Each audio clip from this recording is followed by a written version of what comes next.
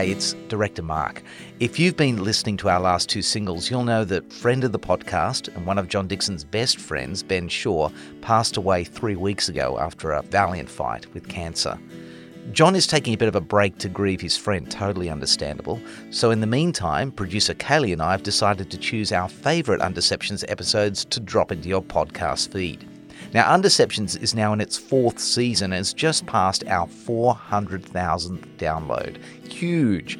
We've published over 70 episodes now, which explains why Kaley and I feel so exhausted, but also why we've had such a great time over the last 2 years. All that to say that there's plenty of episodes to choose from, so here's the one I picked, which left a profound impression on me.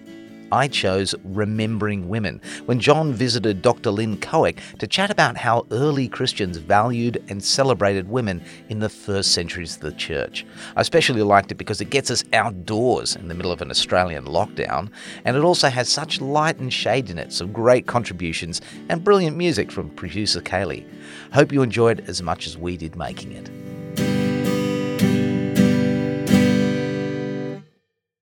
Sit back. Here's a story.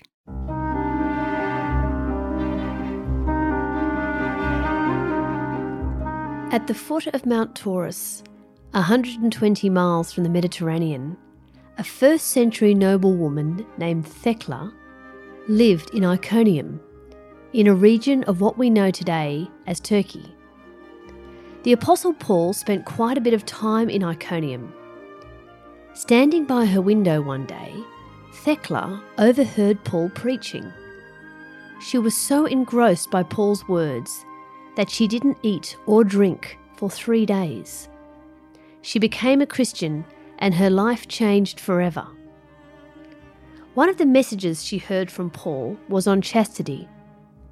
"Blessed are they that keep the flesh chaste, for they shall become the temple of God."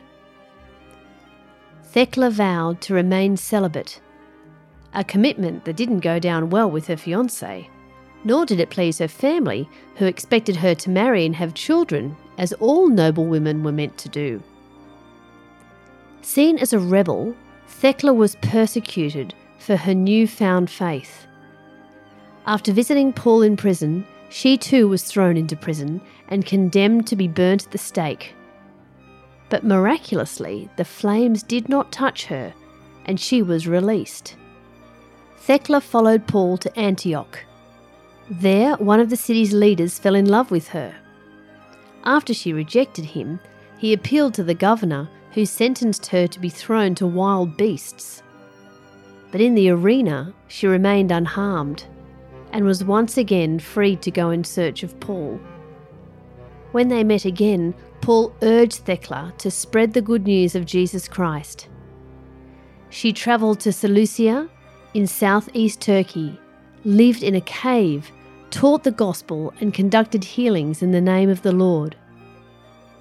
Thecla conducted so many healings that there wasn't anything for the doctors to do. They grew angry and sent a mob to the cave to attack her. When Thecla prayed to God for protection, an opening in the rock appeared. Thecla went through the opening and it closed behind her. She was never seen again.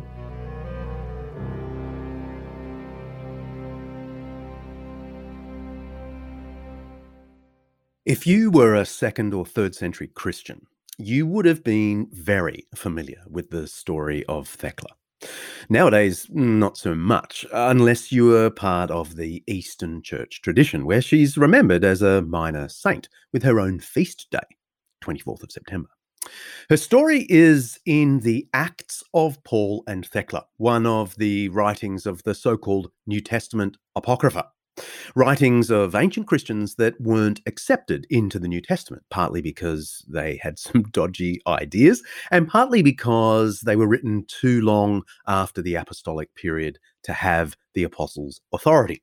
This document comes from the mid to late 2nd century. And yet, scholars like Alistair McGrath, who we spoke to in episode 19, consider this story of Thecla, quote, one of the most remarkable witnesses to the aspirations of women in the early church.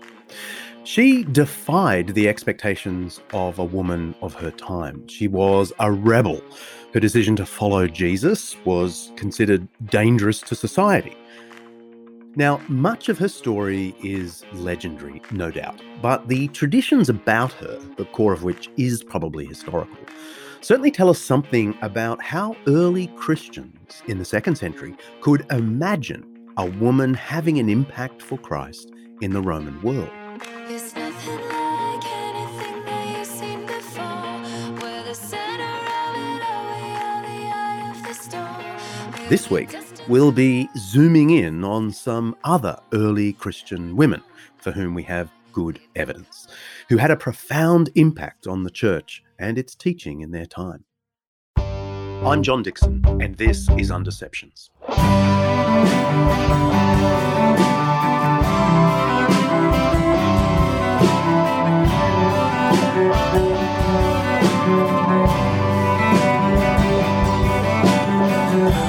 Undeceptions is brought to you by Zondervan Academic's new video streaming service, Master Lectures, featuring some of the world's leading Christian scholars.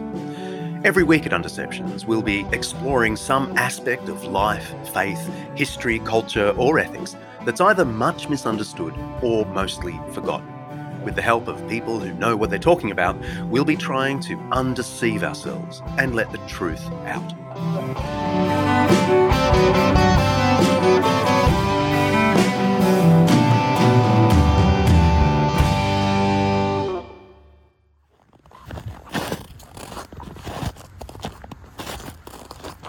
Ever tried walking on snow? It can be pretty difficult. The traction you have on other surfaces just isn't there. You find yourself using more energy than you would on a firm surface as you try to keep yourself stable. The topic of women and their place in the church can feel a bit like walking through snow. It takes up a lot of energy within the church and outside of it. Constant arguments, persistent accusations. Well, Professor Lynne Cohick came across these accusations that Christianity is unfriendly, even hostile to women, quite early on in her studies at university. So since then, she's written quite a lot on this topic, including Christian women in the patristic world, their influence, authority, and legacy in the 2nd through the 5th centuries, co-authored with Amy Brown Hughes, and Lynne's Women in the World of the Earliest Christians. I caught up with Lynne in Denver, Colorado in the US, where she's provost and dean, as well as professor of New Testament at Denver Seminary. It was freezing there, and yes, we did actually have to walk through snow together. I asked Lynne to paint me a picture of what life in ancient Rome might have been like for the first women who heard the gospel. Greek woman or Roman woman, they would be part of the Roman Empire. And it varied depending on how much money you had.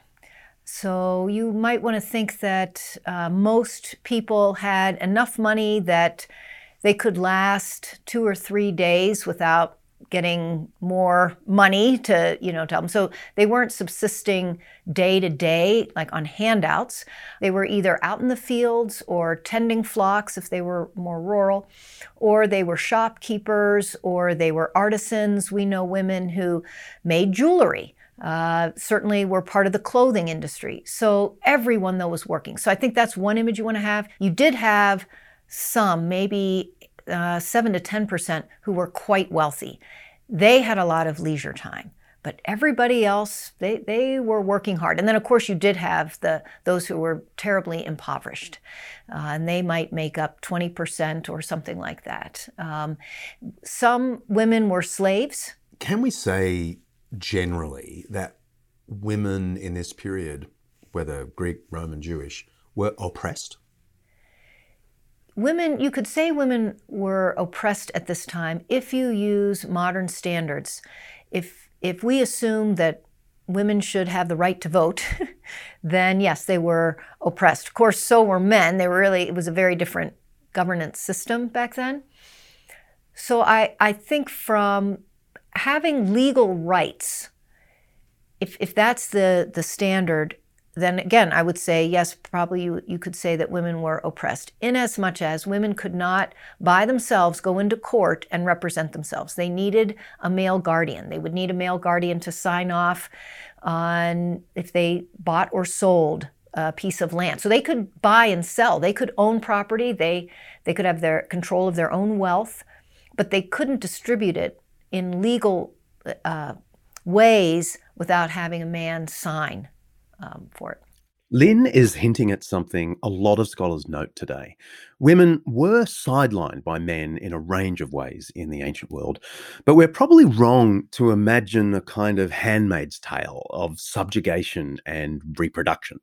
They could speak up for themselves, they could buy and sell, they could sometimes even divorce their husbands at will, but they weren't at the centre of political life, that's for sure. They lacked access to the wheels of power. So it's mixed, and we have to be cautious, make sure we don't read modern agendas back into ancient evidence.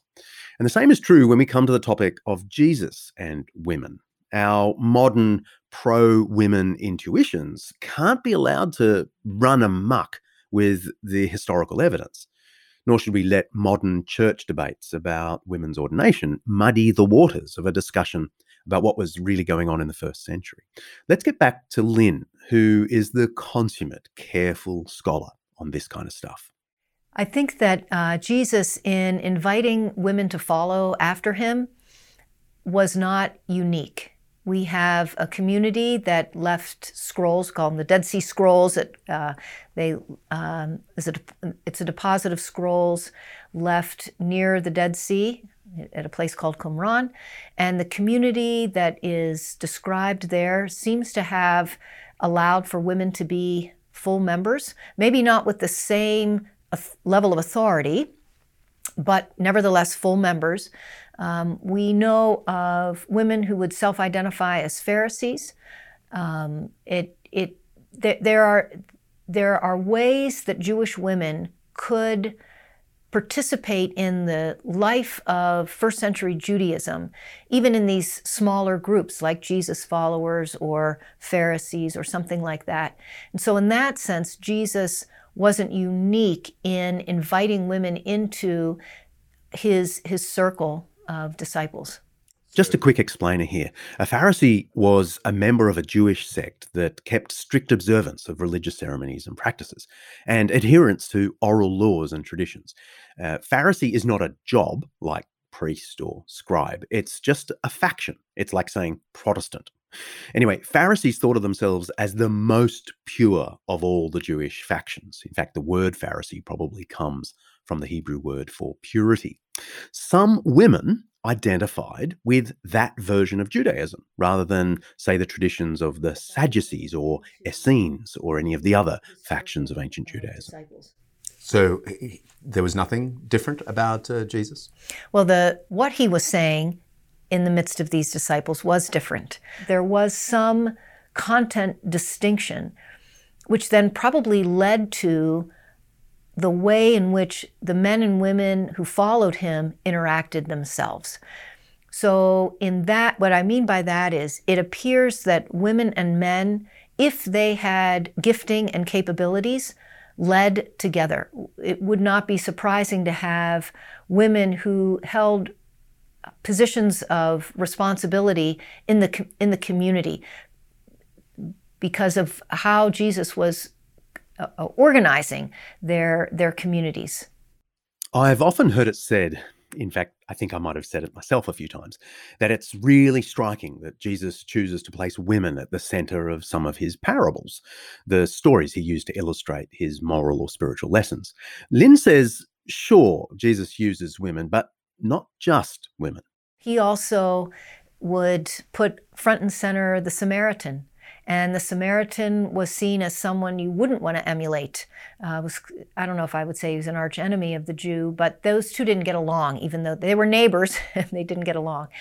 And so I think, given the fact that women wouldn't have the same level of opportunities, daughters wouldn't have the same level of opportunities as sons, stood out as, in certain ways, they could be marginal, right? And Jesus's message was inclusive, even of those on the margins. So those who were not Jews, but were Gentiles interested in the Jewish way or in the Jewish God, who called out to Jesus, the woman whose daughter needed healing.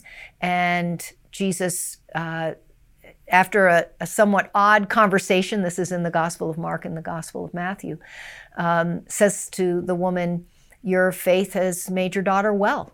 And so it's not just that he was talking to a woman, this was also a non-Jewish woman. And that fit his overall message. And so that's where I would say we can talk about how Jesus' message was so affirming to women when we think about it in the overall context, that it's affirming for everyone. And that was the specialness, I think, that drew many people to him. Yeah, so you're sort of saying it's not that we're casting Jesus as the feminist. He was the inclusivist. Yes. I don't know how to love him, what to do, how to move him. I've been changed, yes, really changed. In these past few days when I have seen myself, I seem like someone else. I don't know how to take this. I don't see why he moves me. He's a man. He's just a man.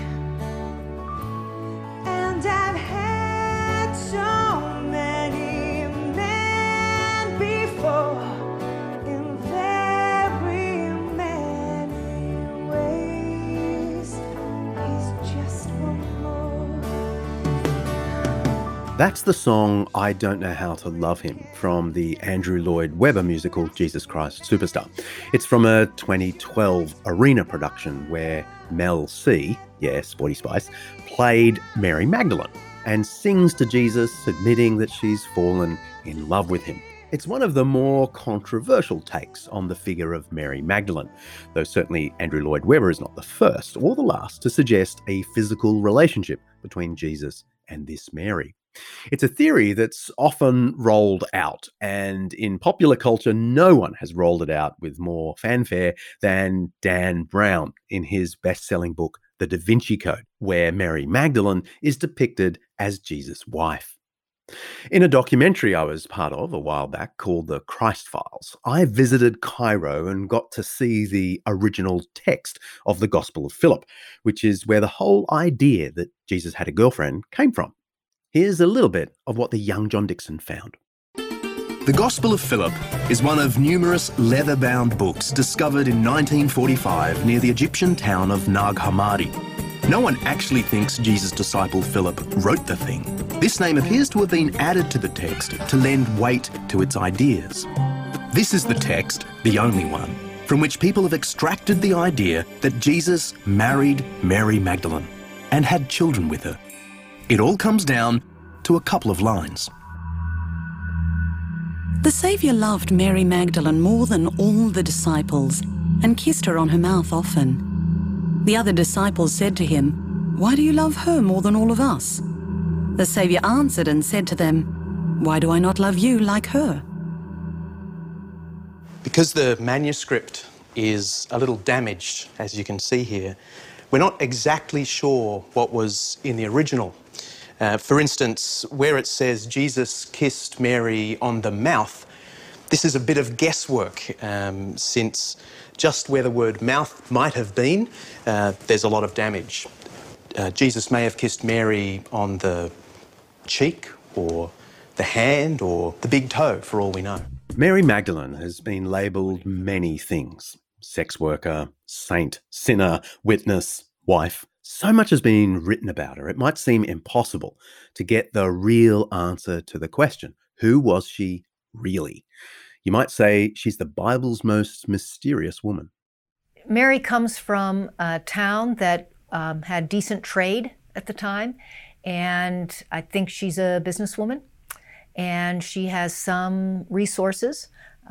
She also falls ill with some sort of disease that Jesus heals.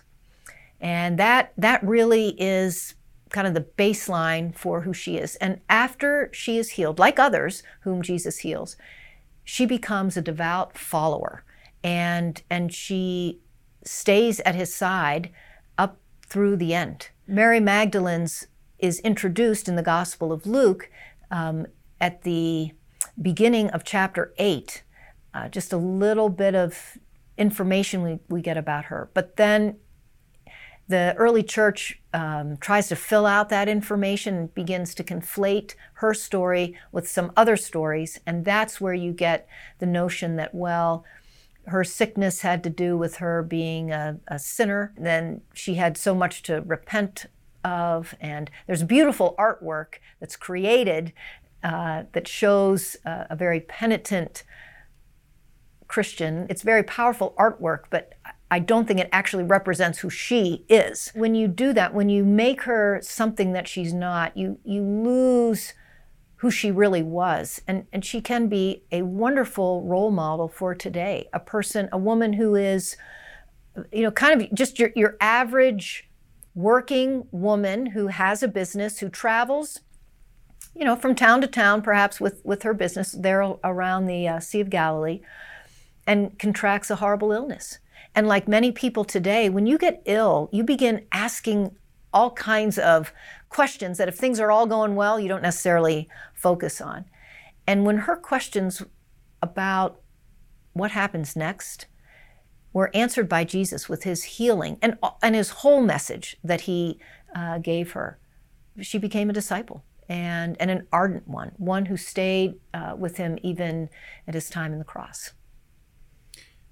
How much do you make of, her being a witness to the resurrection and being sent to tell the other disciples? Do you think that's just an accidental element of history, or do you think that the writers of the Gospels are actually trying to highlight her role as an important disciple and witness? I think it's the latter. They are trying to emphasize her voice. At that time, you wouldn't necessarily put your foundational beliefs in the mouth of a woman. It wouldn't carry the same sort of weight as if it was in the mouth of a man, although maybe not a slave man, right? I mean, class would also come into play here, but it's not so much that women weren't trusted in and of necessarily individually, right? Like I think, sons trusted their moms, and, there was a respect there for your elders. And so in that, I don't want to create a picture like everyone thought all women were stupid. It's not the case. But as a group, they were seen as more gullible or less reliable, more taken to imagination. And so when she comes back saying, I've seen the risen Lord, I mean, that's a pretty amazing statement. And a lot of the disciples say, I got to see this for myself, right? And I think they don't completely dismiss it out of hand because they know her. But they also think, I'm not going to take it just at face value. I got to see it myself. So I think if the church could have said, Peter saw the empty tomb and he was raised, they would have done it. I don't think they would have tried to create this story of women seeing the tomb as a way to reinforce belief in this story. They would have made up a different story. So that suggests to me that, in fact, Mary Magdalene really was the person who came back to the group and spoke the words. Let's press pause. I've got a 5-minute Jesus for you.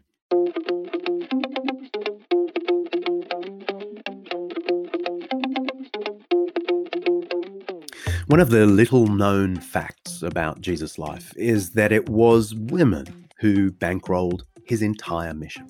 You've probably never stopped to wonder just how much it might have cost to travel throughout Galilee and Judea as a party of 13 over a 2 to 3 year period.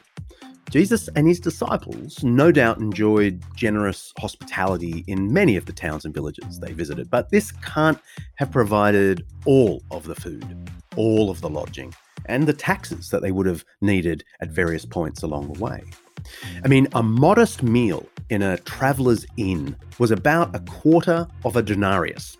A denarius was a day's wages for an average day labourer in the fields or the mines or whatever. So a quarter of your daily income could be spent just on your main meal of the day. To put it in average terms, if a day labourer today gets about $200, that means $50 would be spent on your evening meal. All this got you in the first century was a sizable piece of bread, a bowl of lentils, 2 pieces of meat, and 2 glasses of wine. Seriously, people have actually studied this stuff. A loaf of bread on its own was about 1/12 of a denarius. That's $16.50. A cluster of grapes or 10 figs set you back 1/8 of a denarius, $25. Simple clothing, uncoloured, set you back about 4 denarii. That's $800. Then there were the various Jewish and Roman taxes due each year to the authorities. Even assuming Jesus and his disciples lived modestly, which is a fair bet, the bill for this 2 to 3 year preaching tour would have been massive. Where did the money come from? Tucked away in the Gospel of Luke, chapter 8, is the answer. After this, Jesus travelled about from one town and village to another, proclaiming the good news of the kingdom of God. The 12 were with him, and also some women who had been cured of evil spirits and diseases. Mary, called Magdalene, from whom 7 demons had come out. Joanna, the wife of Chuza, the manager of Herod's household. Susanna, and many others. These women were helping to support them out of their own means. Now, these words at the very end, helping to, in the last line, are not actually there in the original Greek. The passage literally says these women were providing for them out of their own means. The point is pretty significant. As Professor John Meyer of the University of Notre Dame writes, this passage preserves a valuable historical memory. Certain devoted women followers accompanied Jesus on his journeys around Galilee and finally up to Jerusalem and actually supported him and his entourage with their own money, food, or property. Such a passing and uncontrived detail, one that was also potentially off-putting to ancient male readers, has a strong claim to historicity. Most scholars accept this as a real part of Jesus' life. James Dunn of Durham University, one of the leading scholars of the last 30 years, writes, such uncontrived detail indicates good tradition.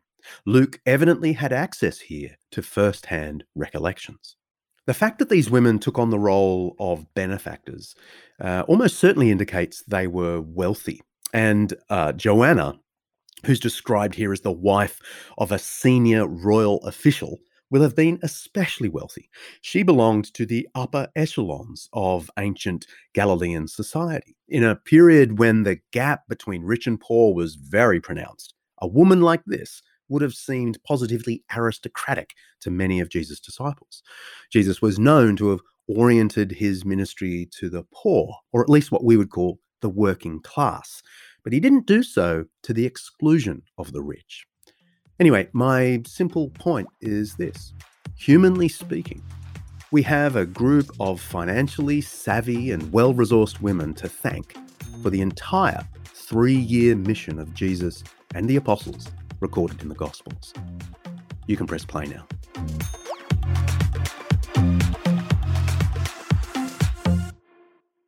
Jesus might not have been the feminist some want him to be, but in his inclusivity and emphasis on those on the margins, women were brought into his fold in pivotal ways. So it's after Jesus that things go pear-shaped for women in Christianity, right? We're about to talk about the Apostle Paul, one of the leaders of the first generation of Christians, and considered the most important Christian figure after Jesus himself.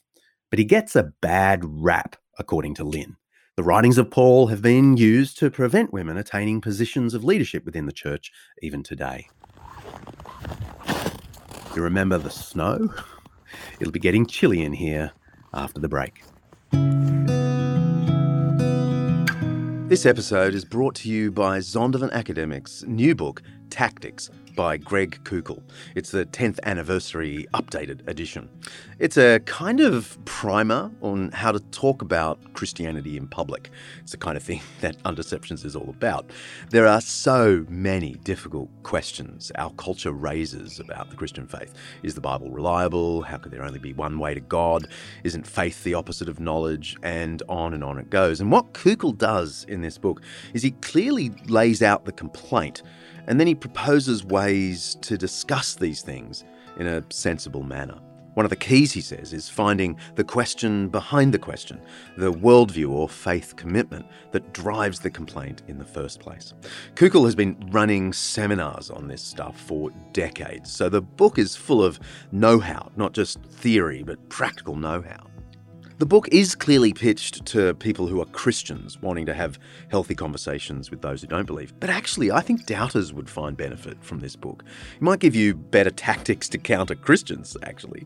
But it might also challenge the basis of some of your doubts about the Christian faith. Anyway, head to zondervanacademic.com or any of the online booksellers and check out Greg Koukl's Tactics, a game plan for discussing Christian convictions.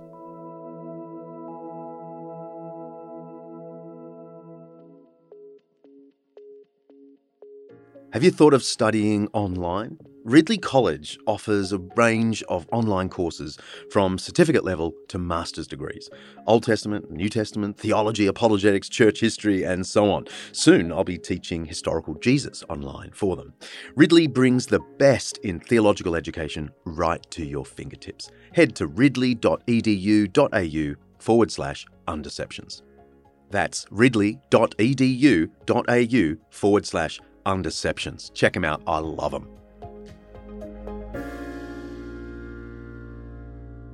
What did women experience when they came into contact with Paul and his churches that he's starting in the decades after Jesus? I mean, the story is, the perception is, that's when they started to be oppressed.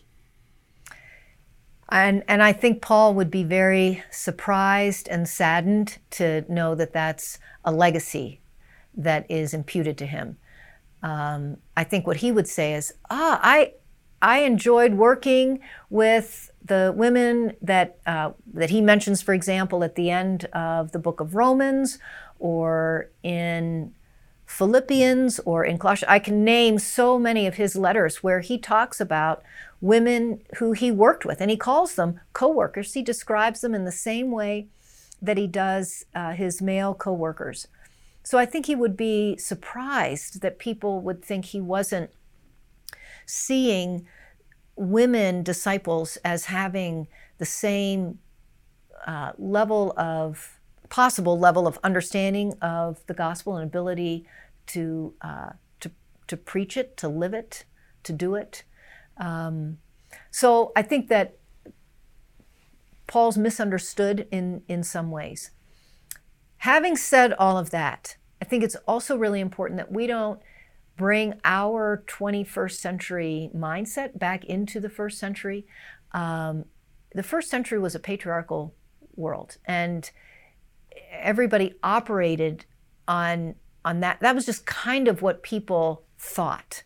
And so if that's what you're up against, how do you preach the gospel that certainly cuts away at patriarchy, but yet also makes sense of their lives? So I think that was the challenge that Paul had.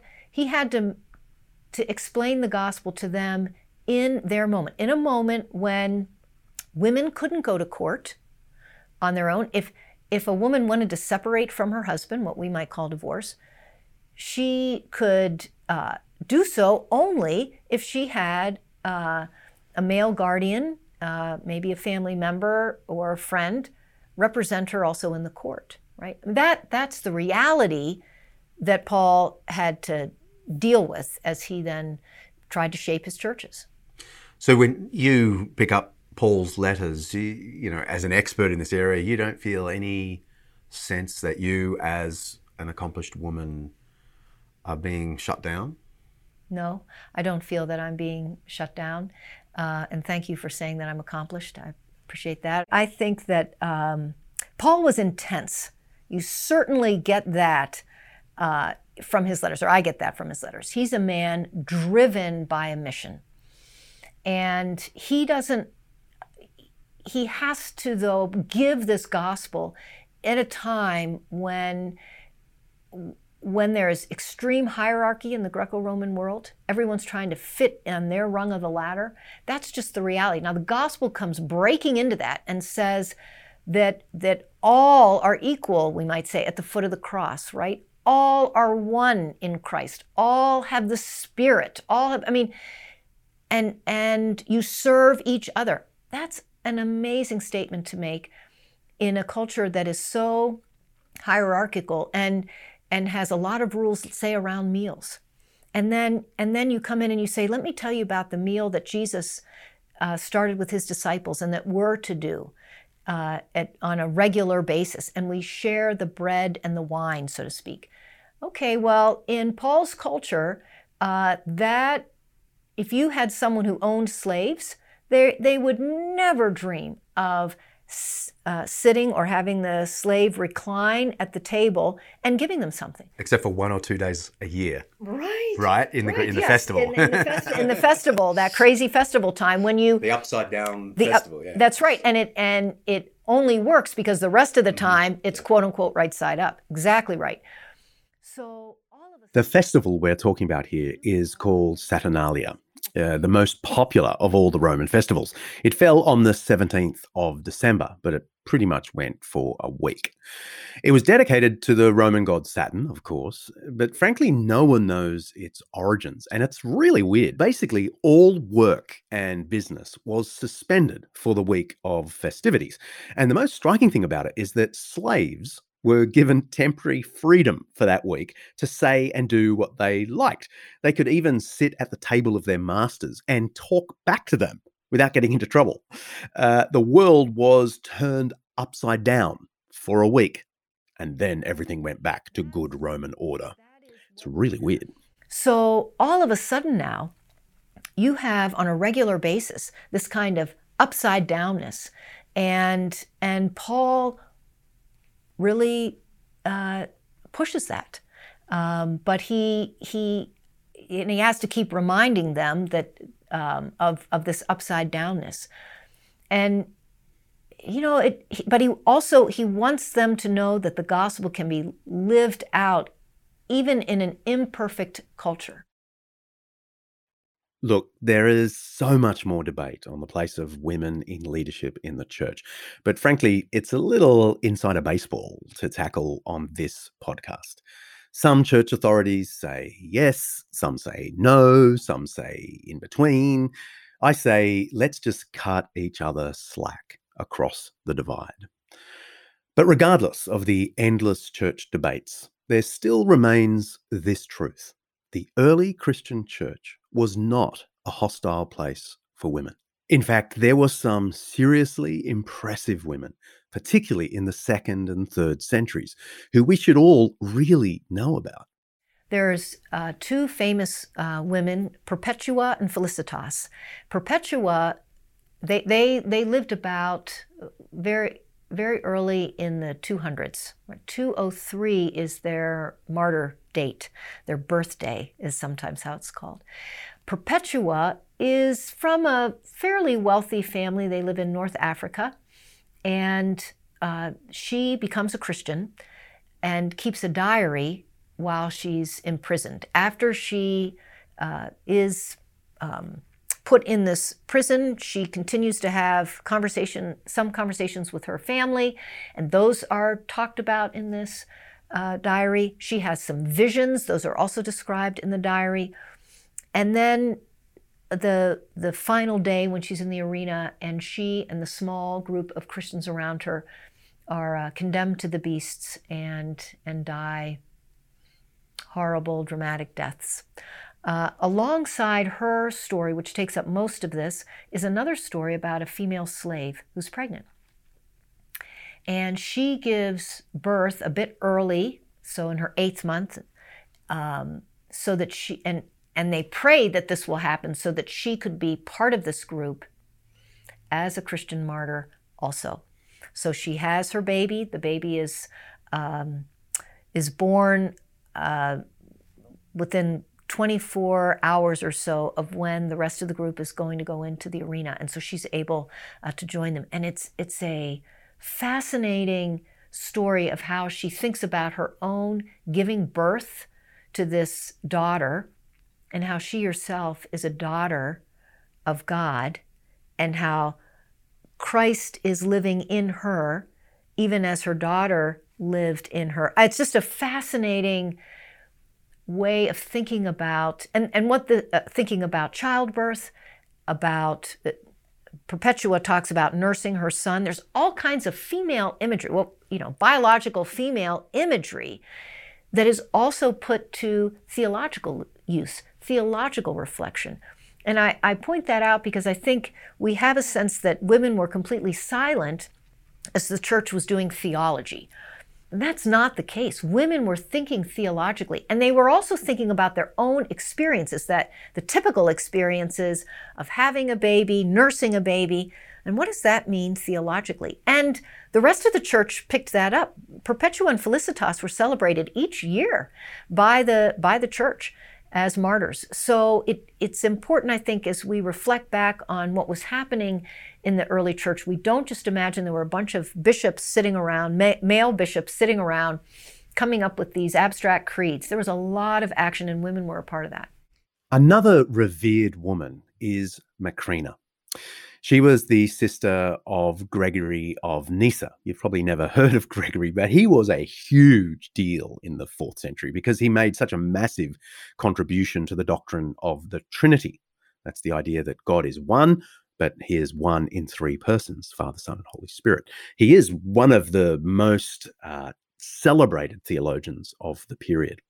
That's Gregory. But what of his sister, Macrina? Right. Macrina is the sister of Gregory of Nyssa, who is a famous church father. The uber Trinitarian theologian and yes, so on. Yeah. Yes. And she was born about 327, died around 379. She comes from a very wealthy family. Her parents are Christian. And then through a series of events, they decide that they will live much more ascetically.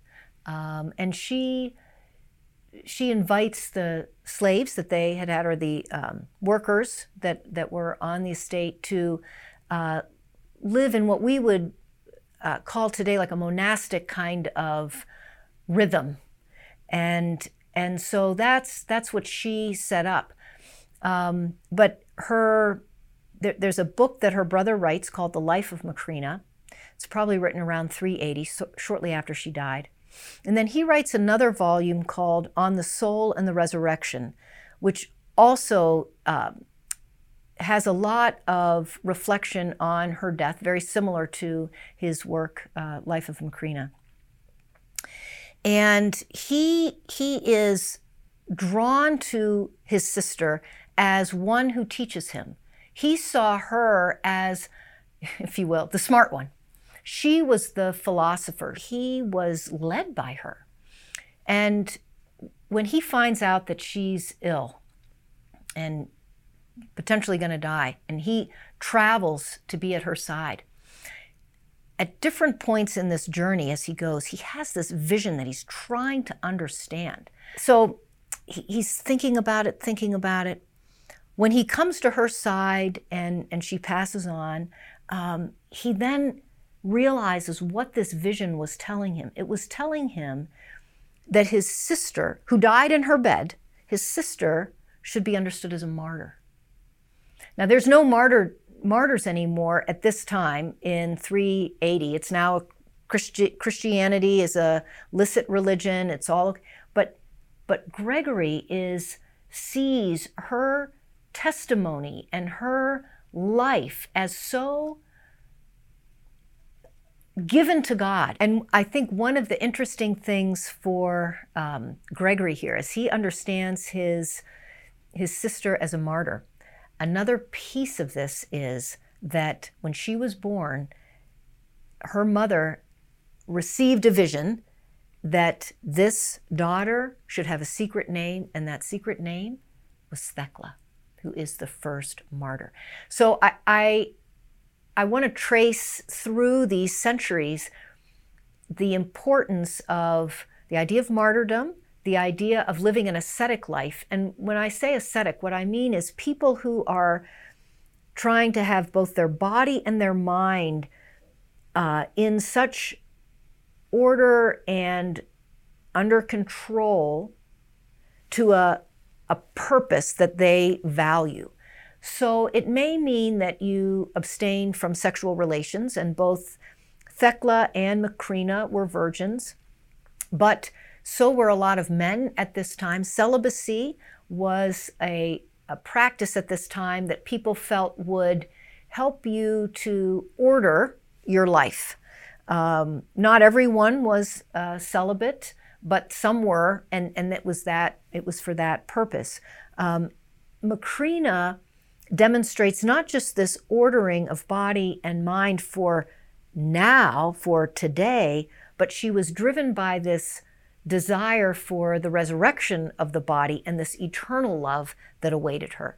And so that was sort of in a nutshell what her philosophy and her way of life were, that was so compelling to her brother. And when you think about it, I mean, here's a man who writes about theology, who's one of the great theologians of the church. And when he wants to think about the soul and the resurrection, he thinks about his sister and her life and her teachings.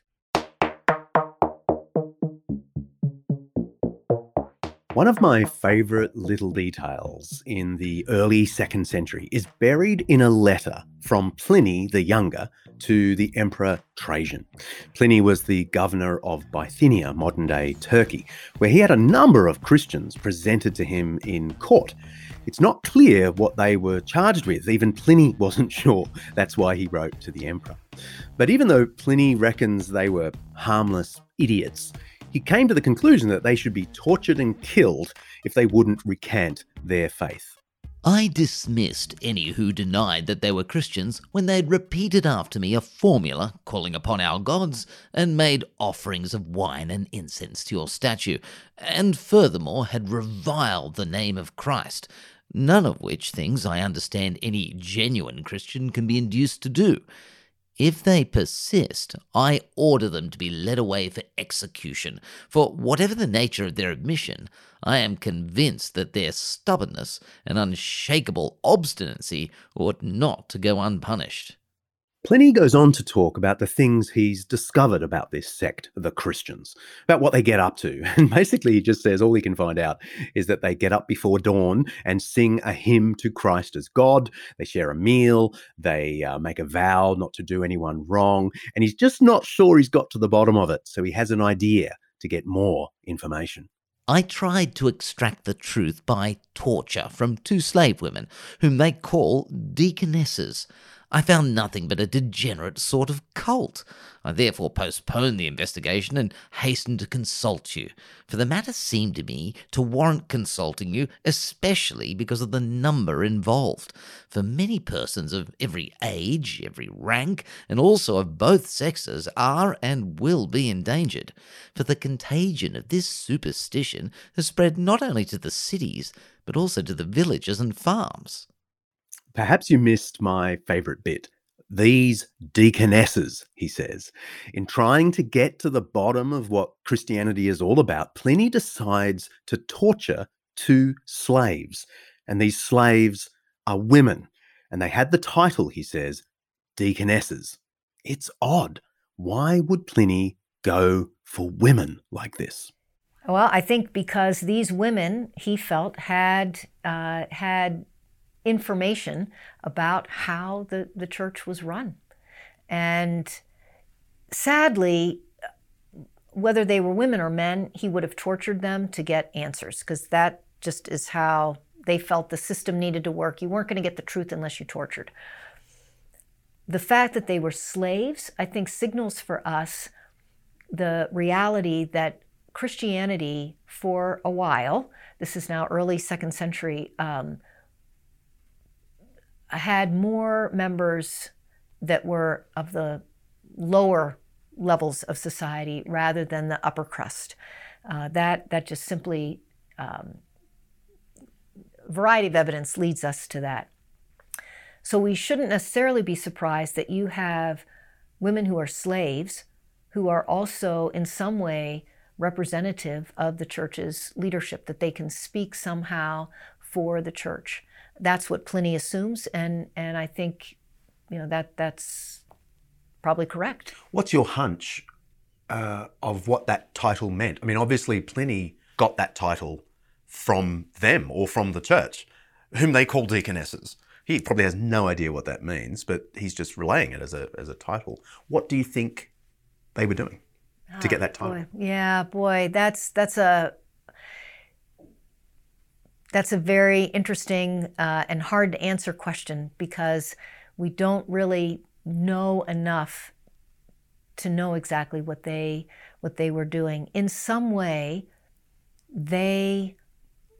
I would imagine that if they had leadership roles in the church, it would also involve serving in some way. And the language around leadership in the New Testament is connected with serving others. That's even a self-designation. Some of the apostles will talk about themselves as a slave of Christ.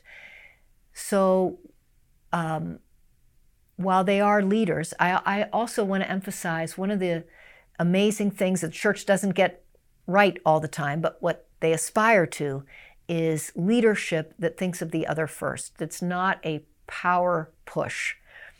Once you recognize that that's at least the goal of leadership within the church, then it shouldn't be terribly surprising that you could have slaves functioning in that role, just like you could have women and men of a higher class functioning as leaders, because of the way leadership was understood, which best I can tell is a different way of understanding leadership than the Romans would have understood it.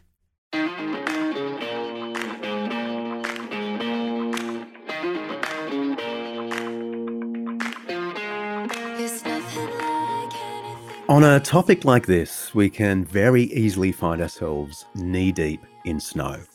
So it's sometimes good to dust ourselves off and go back to the beginning, to hear from the women who knew Jesus and those who came soon after him. How were they attracted to the church? How were they treated by the church? What influence did they have? What legacy did they leave? The church in the ancient world showed women a new way of being. The gospel message offered freedom that they'd never experienced before, and they flocked to Christianity because of it. Some were incredibly courageous in going against the grain, pushing against their culture. All this to follow Jesus, a man who positioned himself in the margins to speak to those who had no voice. Remembering is important. I think it's very important that we know that there were women who used their money to support, like a Jerome or Chrysostom or other church fathers. It's important to know that Gregory of Nyssa didn't think about his great theological thoughts on his own, but he was greatly informed by his sister.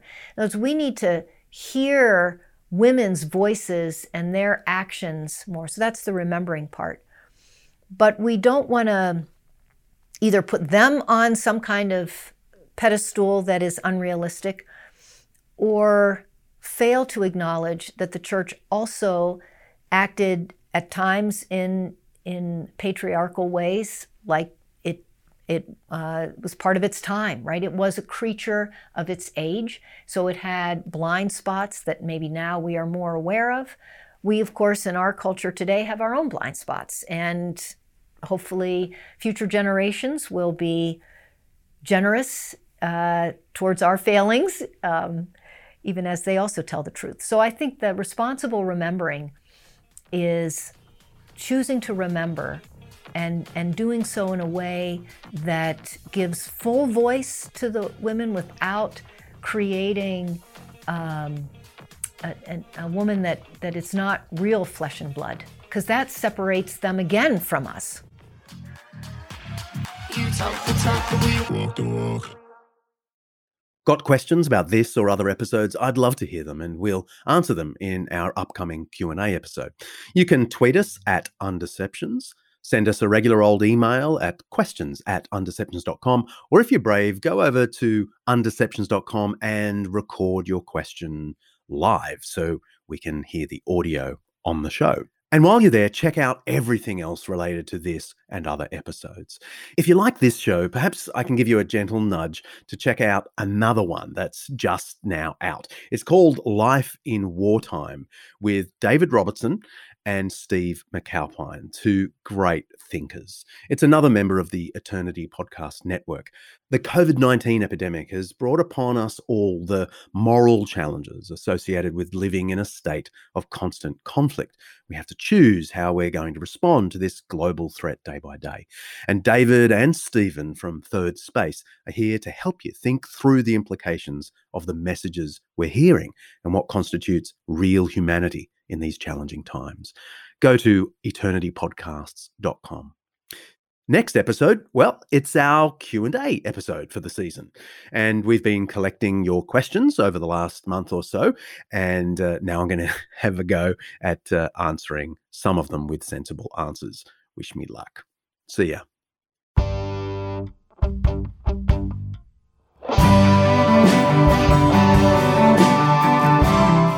Undeceptions is hosted by me, John Dickson, directed and produced by, we can fill that in later, with Kaley Payne. Our theme song is by Bach, arranged by me and played by the fabulous Undeceptions band. Editing by Bryce McClellan. Special thanks to our series sponsor, Zondervan, for making this Undeception possible. Undeceptions is part of the Eternity Podcast Network, an audio collection showcasing the seriously good news of faith today. Maybe just later you can drop in the words Mark Hadley. Would that be okay, Mark? Just drop them in where you like, okay? Mark Hadley. Mark Hadley. Head to undeceptions.com. You'll find show notes and other stuff related to our episodes. Over the coming weeks, we're transforming undeceptions.com into a whole library of audio, video, and printable stuff from lots of authors, actually, designed to undeceive and let the truth out.